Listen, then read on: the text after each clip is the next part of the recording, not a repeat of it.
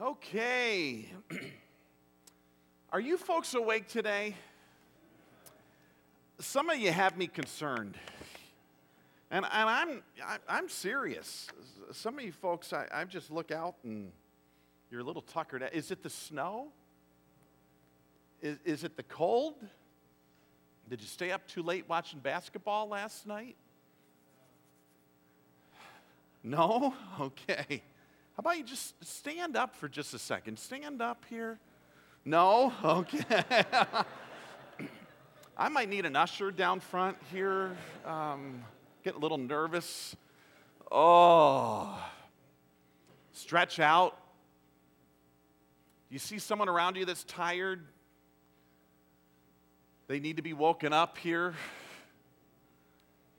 I'm going to give you 30 seconds for one more meet and greet, okay? I don't do this often, but you need it today. Trust me. 30 seconds, say hi to someone you didn't say hi to. Just real quick. Real quick. Here we go, bro. Love you, man. Little heart emojis.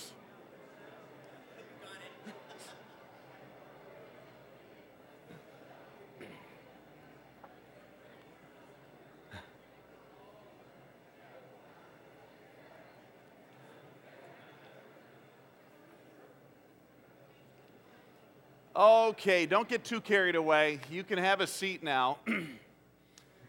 Hopefully you're awake and we're all set to go. Grab your Bible and turn to James chapter 5. We are in the last chapter of our study in James, and we're going to finish up in the next 3 weeks this series of Faith Works. In James chapter 5, we're going to be going through the first 6 verses. Before we jump into our study today, I want you to know that things are clicking along very nicely for the Mast family. They are so excited to be here. They move here, folks.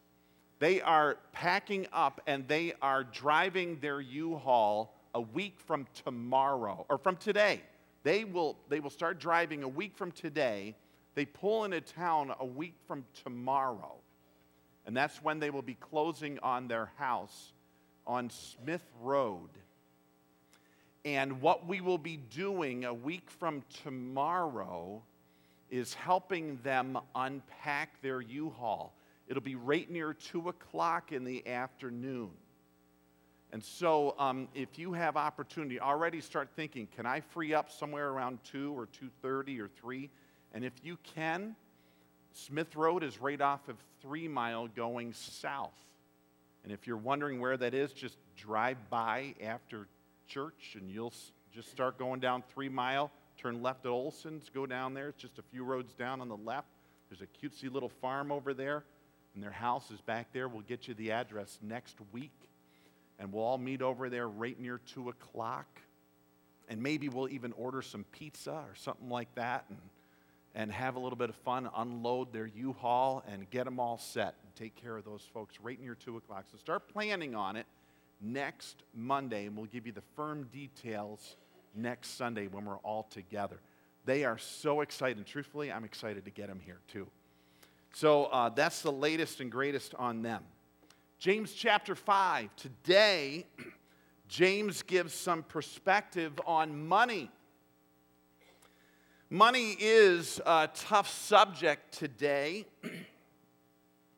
Very few people are in such a situation where they have so much money, they just don't know what to do with it all. We've heard the famous phrase, money talks.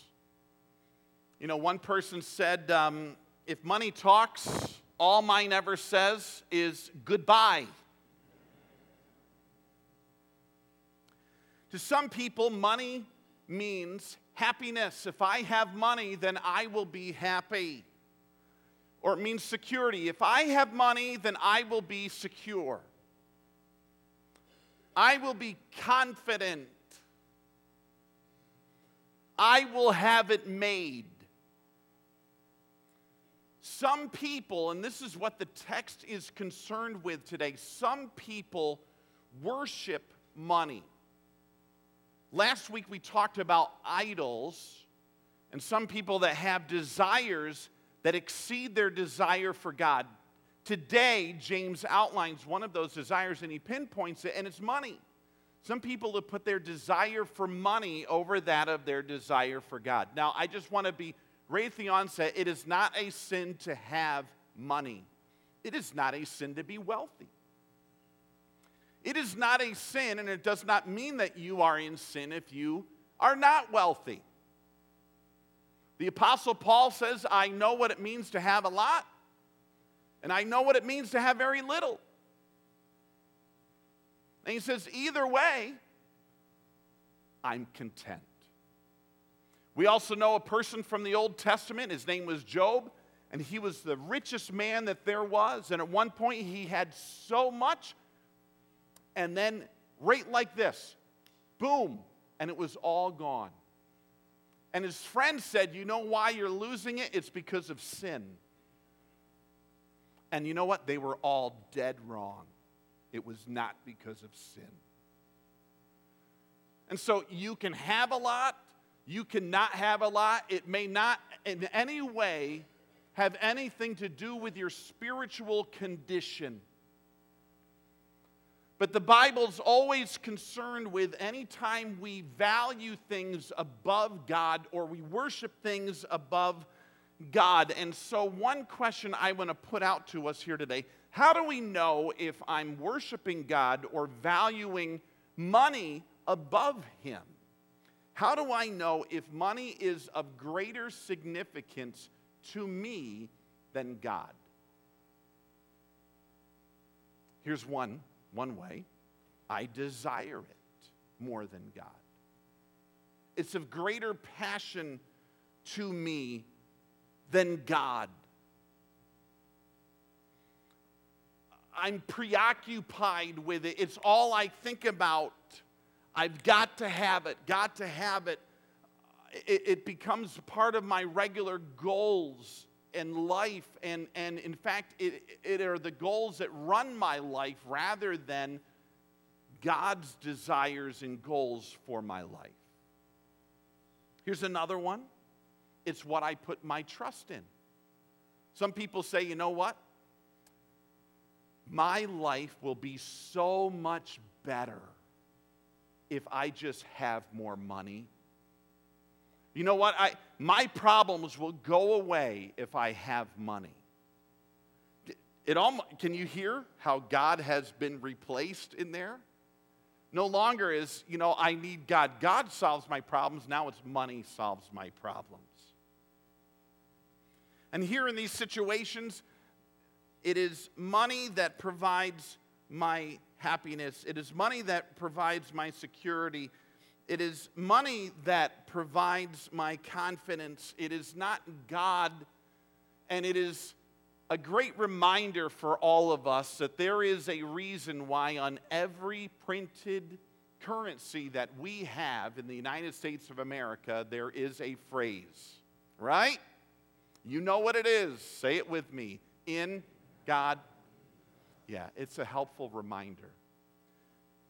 We're never supposed to put our trust in money. It's always supposed to be in God. So the text here in James 5, instantly, James launches into those not merely who are rich or wealthy, but to those who have put their trust in wealth, and it has taken a toll on them.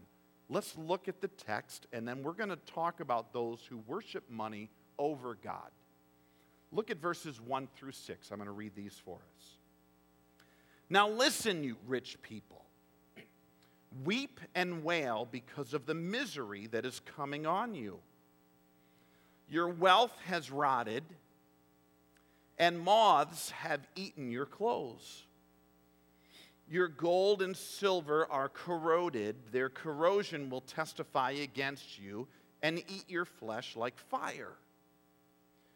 You have hoarded wealth in the last days.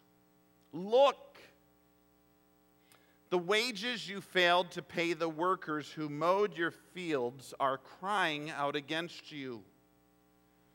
The cries of the harvesters have reached the ears of the Lord Almighty.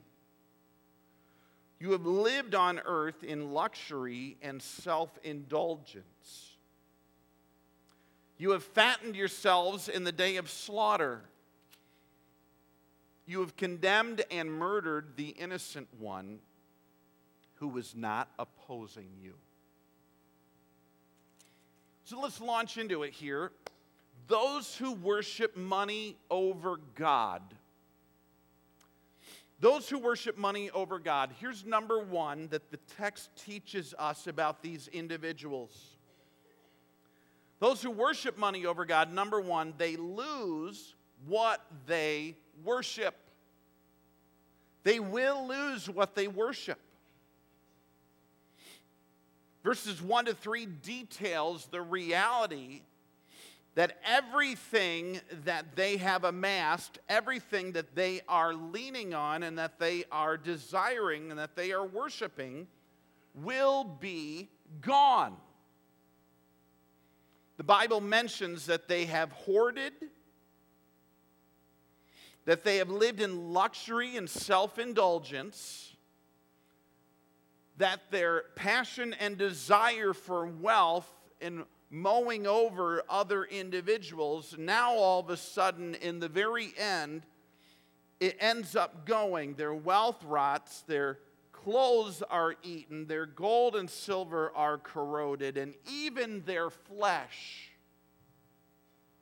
even their very own bodies, gone. It kind of reminds me of a parable, a story in the Bible. It's not even a parable, it's an account in the Bible of two individuals. One was a rich man and one was a beggar named Lazarus. And Lazarus was just getting scraps off the floor. In fact, his fight was with dogs who were trying to get the same food. And the Bible mentions that they both died, and Lazarus woke up. And the text mentions in Abraham's bosom, or in paradise, he woke up in what we would understand as heavenly. And the rich man awakened in Hades, or in hell, and in torment. And everything that he had amassed was gone. And everything that Lazarus never had. He never had anyone waiting on him.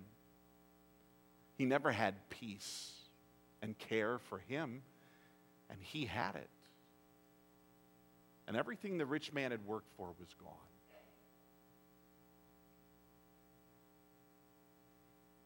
They lose what they worship. We all have heard the old saying, I've never seen a hearse pulling a U-Haul. Very true. We've all heard, you can't take it with you. It's true.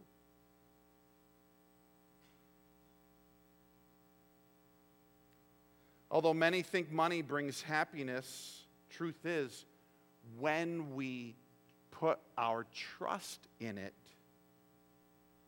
it often brings deep misery. Case in point, in 1928, a group of the world's most successful financiers met at the Edgewater Beach Hotel in Chicago. The following were present: the president of the largest utility company, the greatest wheat speculator, the president of the New York Stock Exchange, a member of the president's cabinet, the greatest bear in Wall Street, the president of the Bank of International Settlements, the head of the world's greatest monopoly. And collectively, these tycoons controlled more wealth than there was in the U.S. Treasury. Can you imagine that? And for years, newspapers and magazines had been printing their success stories and urging the youth of the nation to follow their examples. 25 years later, here's what happened to these men. The president of the largest independent steel company, Charles Schwab, lived on borrowed money the last 5 years in his life and died dead broke. The greatest wheat speculator, Arthur Cutten, died abroad broke. The president of the New York Stock Exchange, Richard Whitney, served a term in prison. The member of the president's cabinet, Albert Fall, was pardoned from prison so he could die at home. The greatest bear in Wall Street, Jesse Livermore, committed suicide. The president of the Bank of International Settlements, Leon Fraser, committed suicide. The head of the world's greatest monopoly, Ivar Druger, committed suicide. All of these men had learned how to make money.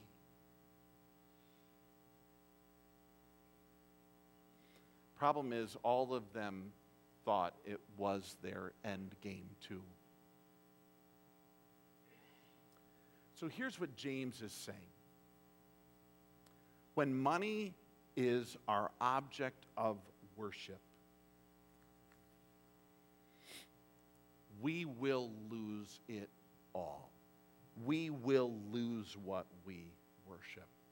We'll lose it all. Here's number 2. I want to give you these, and then we're going to end with some really neat principles for us to finish up on. Number 2, not only do they lose what they worship, they lose their character. These are really important things to think about. Notice verse 4. Verse 4 says, "Look, the wages you failed to pay the workers who mowed your fields are crying out against you. The cries of the harvesters have reached the ears of the Lord Almighty." And so here in verse 4, not only will they lose what they worship, they lose their character. So when they worship money, here they end up having a loss of character as well. Anything for money. And so here it is, I do not pay individuals what they are owed because I need to retain money for myself. And so here he mentions the workmen that were failed to be paid, the harvesters that were failed to be paid. And I realize that this looks like only a corporate type of a thing, and certainly God looks at injustice like this, will not smile upon it. But I read through a commentary by Warren Wiersbe, and he even goes beyond this. Anytime that we say, you know what, I don't know that I should pay this bill or pay those individuals, or even in light of the government, you know, those taxes or those things over there, I could retain that for myself. Anytime we deal with a lack of integrity with our money, we are realizing that we are taking steps, we are losing our character in order to retain money. And money is causing us, or the worship of money is causing us to lose character. It's a loss of character. I want to give you number 3. Not only can we lose character in the worship of money, but we can also lose, as verse 5 and 6 show us, we can lose compassion. We can lose compassion. He mentions in here, in the midst of luxury and self-indulgence, you have fattened yourself in the day of slaughter. And then verse 6, he says, you've condemned and murdered the innocent one. And they weren't even opposing you. There's individuals of innocence who were there, and they weren't even doing anything wrong, and they end up becoming a casualty in our quest for wealth. And here he mentions there becomes no compassion for others. There was no heart, there was no care. Whatever needed to be done for the dollar, even the innocent one who stood in the way of my ambitions. What a shame. Stinks to be them. And James is quite clear when Andrew Jackson or Abraham Lincoln or Ben Franklin become more important than our neighbor or our brother in Christ, it's when we're in a situation where our money becomes an object of worship and causes us misery in the end. Its priorities become greater than the priorities of God. If you're in the book of James, would you just look over to chapter 1 for a moment?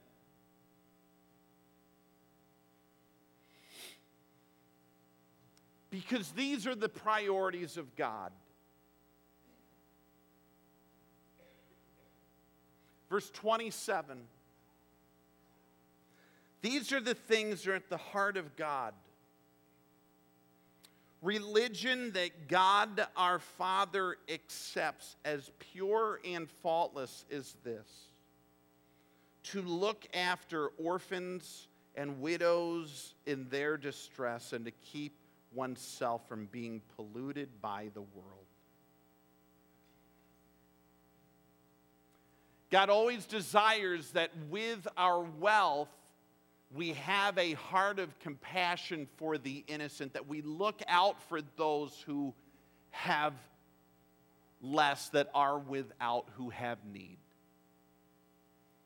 And in fact, it's a sign of our religion. It's a sign that we are truly followers of Jesus, that we see those that are without and that we step in and help those rather than mowing over them. And people who have a passion for the almighty dollar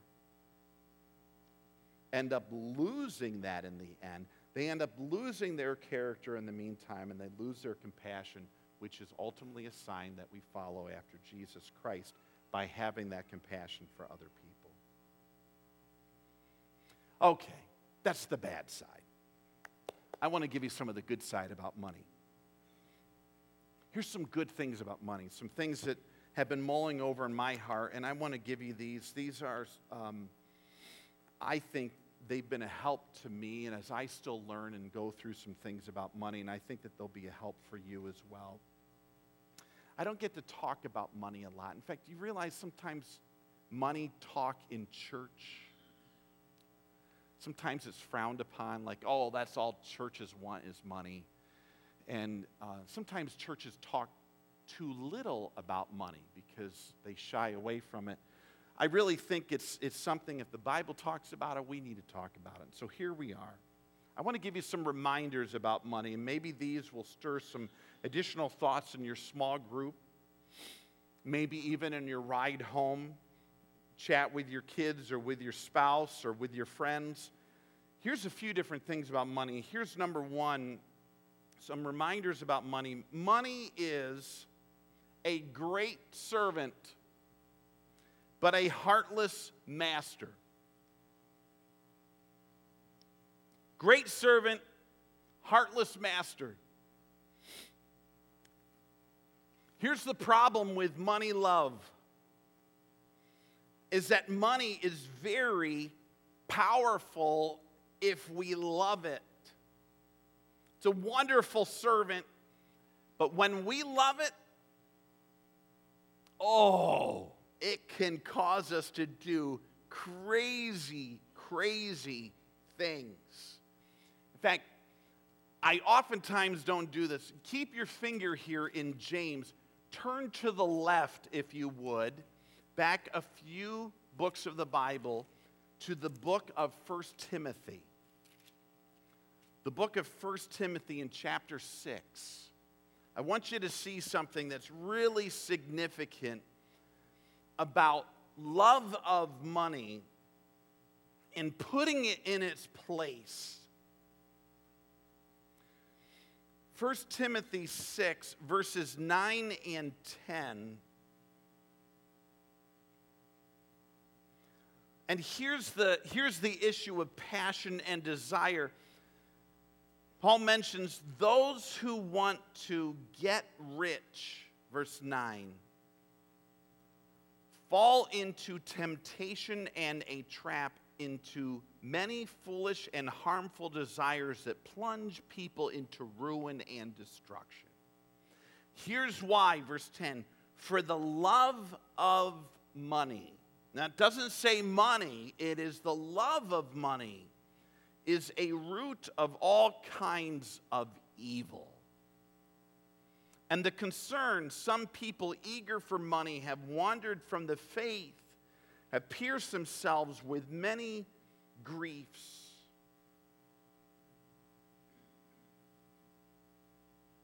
Wandered from the faith, wandered from God's priorities, gone off into things that they should never have. And let me just put it out there. Does that ever sound like anything that you've ever felt in here? And if it is, I'm here just to say to you, there have been times I have felt that too. When we love money, when we surrender ourselves to it, when we make money an idol, when we make money a god, when we exchange the truth of God for a lie, and the glory of God for an idol, when we do that, money will require us to do things we don't want to do, and lure us to not do things when we want to do. That's what money does when it becomes a god. Gods have a tendency to help direct human behavior. When the god of money cracks the whip, it will ask of us to, think about this, work more and stay away from home more. Be away from our spouse and kids more. Money will ask us to give less and share less and buy more. Money will crack the whip and will prompt us to cheat more on our business dealings or to our employer or to not pay that bill. And that's why the text says you cannot love both God and money. You cannot serve both of them. You will either love the one and hate the other, or the other way around, Matthew chapter 6, verse 24 says. It's a great servant. It's a heartless master. We need to put it in his place. Here's number 2. This one's a biggie. Comparison is the enemy of contentment. Comparison is the enemy of contentment. Okay. No one in this room is truly poor. Just answer these questions in your mind. Did you sleep on a bed last night? Okay? Now, I know that there may be some who got in trouble and had to sleep on the couch last night. I'm not talking about that. If you slept on a bed last night, if you had more than one meal yesterday, if you have transportation, if you have seen a doctor in the last year, if you have more than one change of clothes, can I just share with you right now, you are more wealthy than 71% of the world's population. You realize that? You are rich, people. We are rich.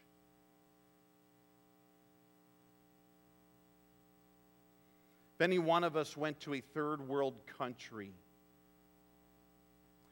you would find we are crazy, rotten, stinking, spoiled, filthy, rich. And then there are places in this country where we would find that. My wife and I took a missions trip to Gallup, New Mexico, a number of years ago. And when we went there,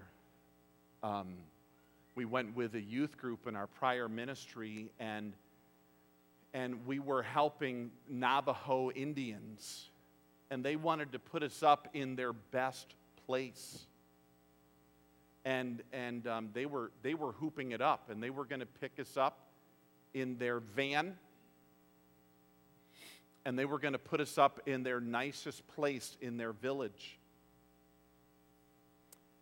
And they picked us up in their van, and I'm telling you, I know that we're looking to get a new van here. Our current van, looks like a Lexus. And we found out rapidly as they were bringing our youth group in, and we were coming to a four-way stop, and this guy hit his brakes, and there was nothing there. And we went whoosh, right through the intersection, that this was not a good church van at all. And we got back, and they took us to their nicest accommodations. And there was an outside spigot for running water. That's what made this their nicest place. And I remember all of us going out and brushing our teeth around this outside spigot and filling up a camp shower container and hanging it outside in the sun to warm it up, and rationing showers like, you've got 1 minute, folks. Try telling a teenage girl they have 1 minute. This was their best place. And then we would take a trip to pick up kids for VBS in the Death Trap van. And when we came around, we would stop, and I'm telling you, folks, we would stop at a home that was probably half the size of this platform. And I'm telling you, 3 families would come out with all their children. And I remember coming home from Gallup, New Mexico, to our home where we just turned on these magical faucets and hot water magically came out. And standing in a shower and just feeling guilty almost. Like my 1 minute was up and I'm still here. Realizing how rich I was.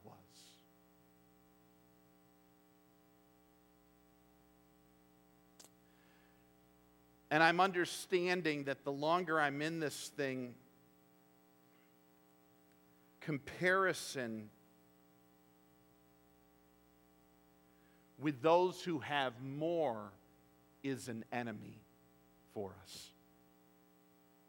When we look at those who have so much and we say, oh, I need that. I mean, how much better if we compared with those who had less to help calibrate our riches, but instead we say, oh, I only have the iPhone 5 and they have the iPhone 18, and I need that, I only have 8 megapixels on my camera and they have 20. And how much more I could do. Or we watch the shows that, and they did this to their house and that to their house and and I need.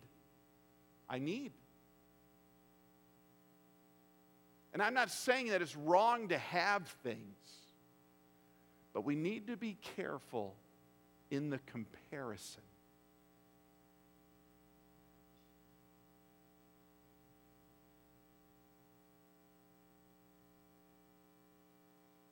Here is number 3. Remember. And this is the beauty. When it comes to money, this is when we do make it a servant. We mentioned it makes a great servant, but a heartless master. We make it our servant when we remember it is more blessed to give than to receive. If we think getting is awesome, you should try giving. Woo! Giving rocks. These are the words of Jesus in Acts 20:35. And everything I did, I showed you that by this kind of hard work we must help the weak, remembering the words of the Lord Jesus himself, who said, "It is more blessed to give than to receive." This is when we make money our servant. We say, money, you don't own me, I own you, and in fact, I'm going to give you away.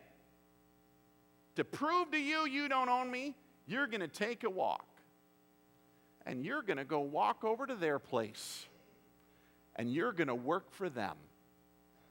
That proves that you are not my idol. You're going to work for God today. You're going to go help those needy people today.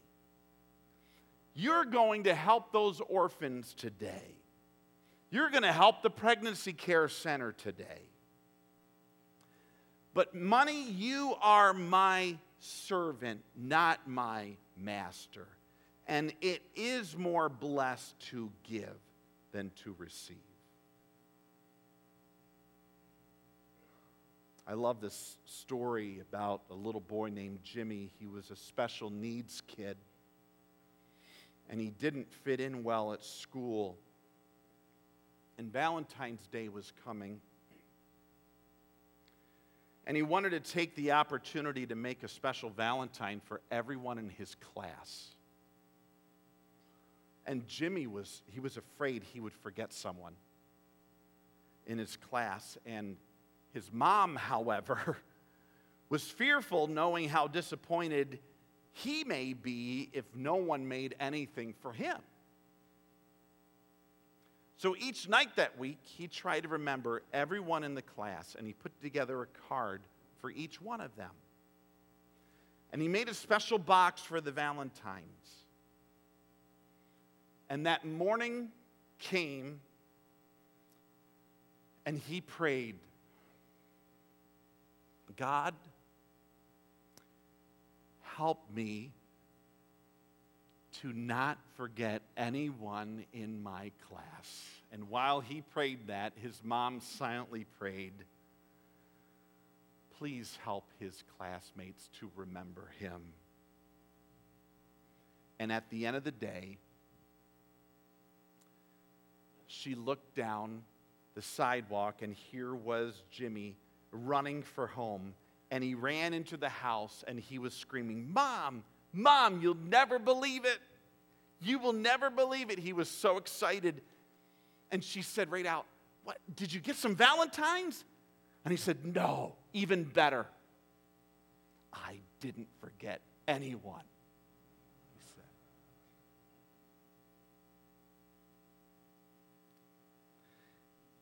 We show God that we're his servant, and we show money that it's our servant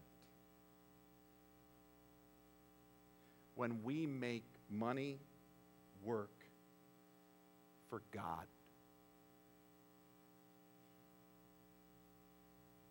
And for others. Make money work. Make money work for God's kingdom. Take God up on his promises. See if it really is more blessed to give than receive. Really? Say, God said it. I'm going to take him up on it. I am going to give. I am. I'm going to give to God's work. I'm going to give to others in need. My family are going to take up a neighbor. We're going to help someone that does have a need. Jesus is the one who said it. And here's the deal. Does anyone know more about giving than Jesus? Like, really?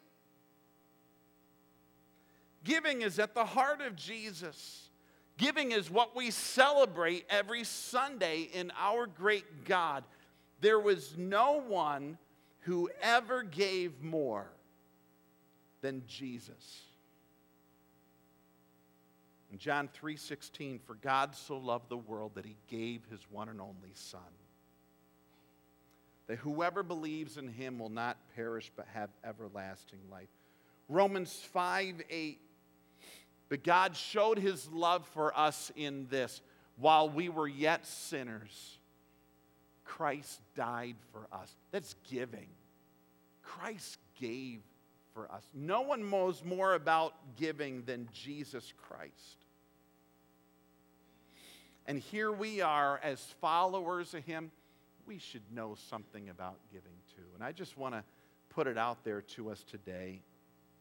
I really want us to think about that. Two things. I want you to think about making money your servant, making sure it's not your master.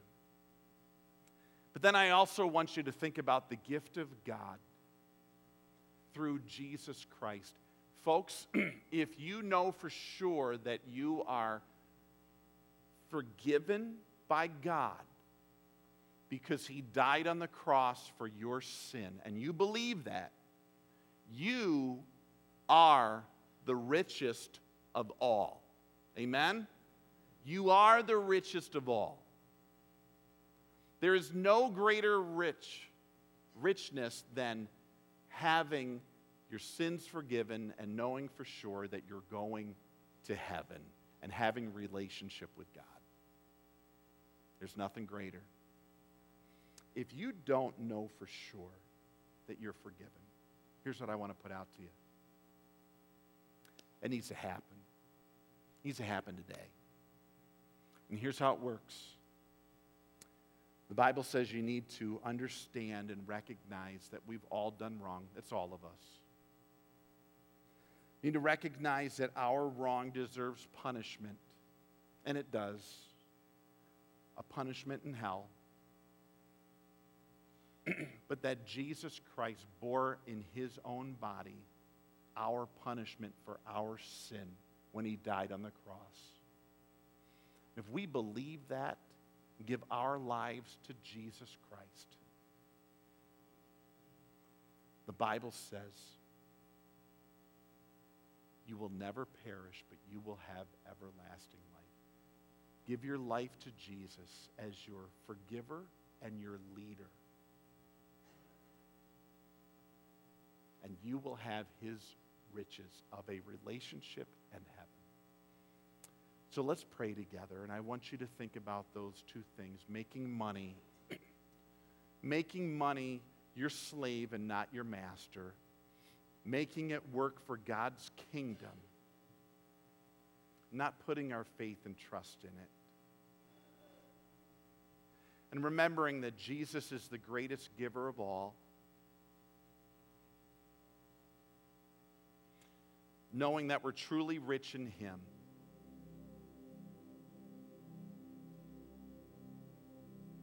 And knowing if you've not trusted in Jesus, the way forward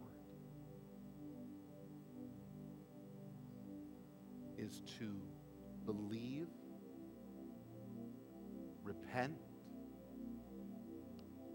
and give your life to him.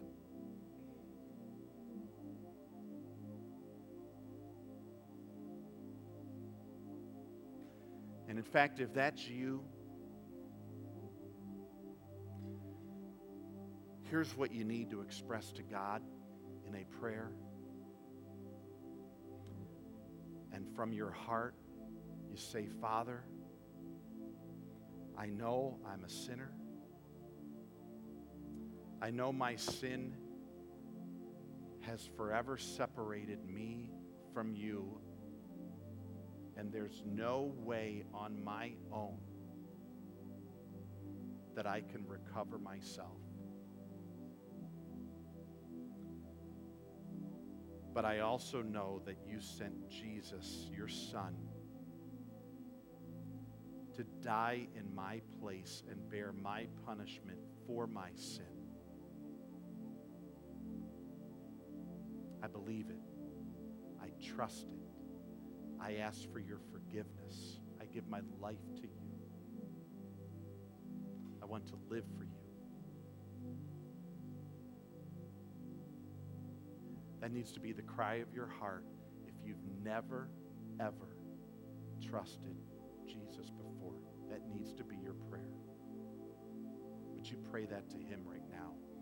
Would you give your life to him right now?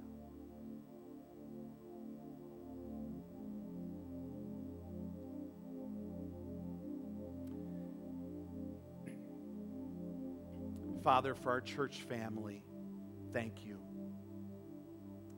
Thank you for the neat community that you continue to build and grow here. May money never shackle us. May it never be our master, both corporately and personally. May it be our servant. And God, may it work for your kingdom. May it touch the needy.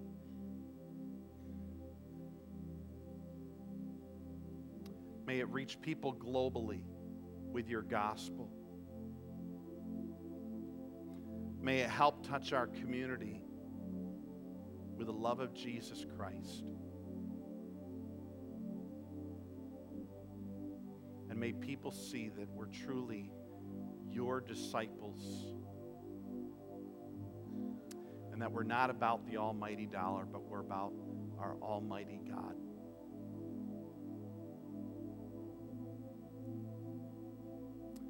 And Lord, if there's any here that have lost their desire toward money, if they have lost their character or their compassion, convict us, God, deeply. To turn our hearts back to you, to get our desires right, to put you back on the throne, and to do things the way you would have them be done.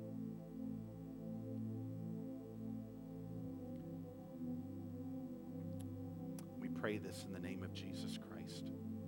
Amen.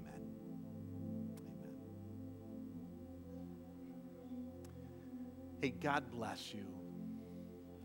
God bless your worship through the week. I'm kind of curious about your small groups and how your discussion about money will go. I know ours was already good as we talked about this morning. Now get ready. Next Monday, 2 o'clock, we're going to be helping the mass to unload their vehicle and get all set into their new home. Be ready for that. Also, if you want to help with our late winter cleaning here at church, grab a 3x5 card at the information desk. And get ready for Easter coming up in 3 weeks. Hey, God bless you. See you next week.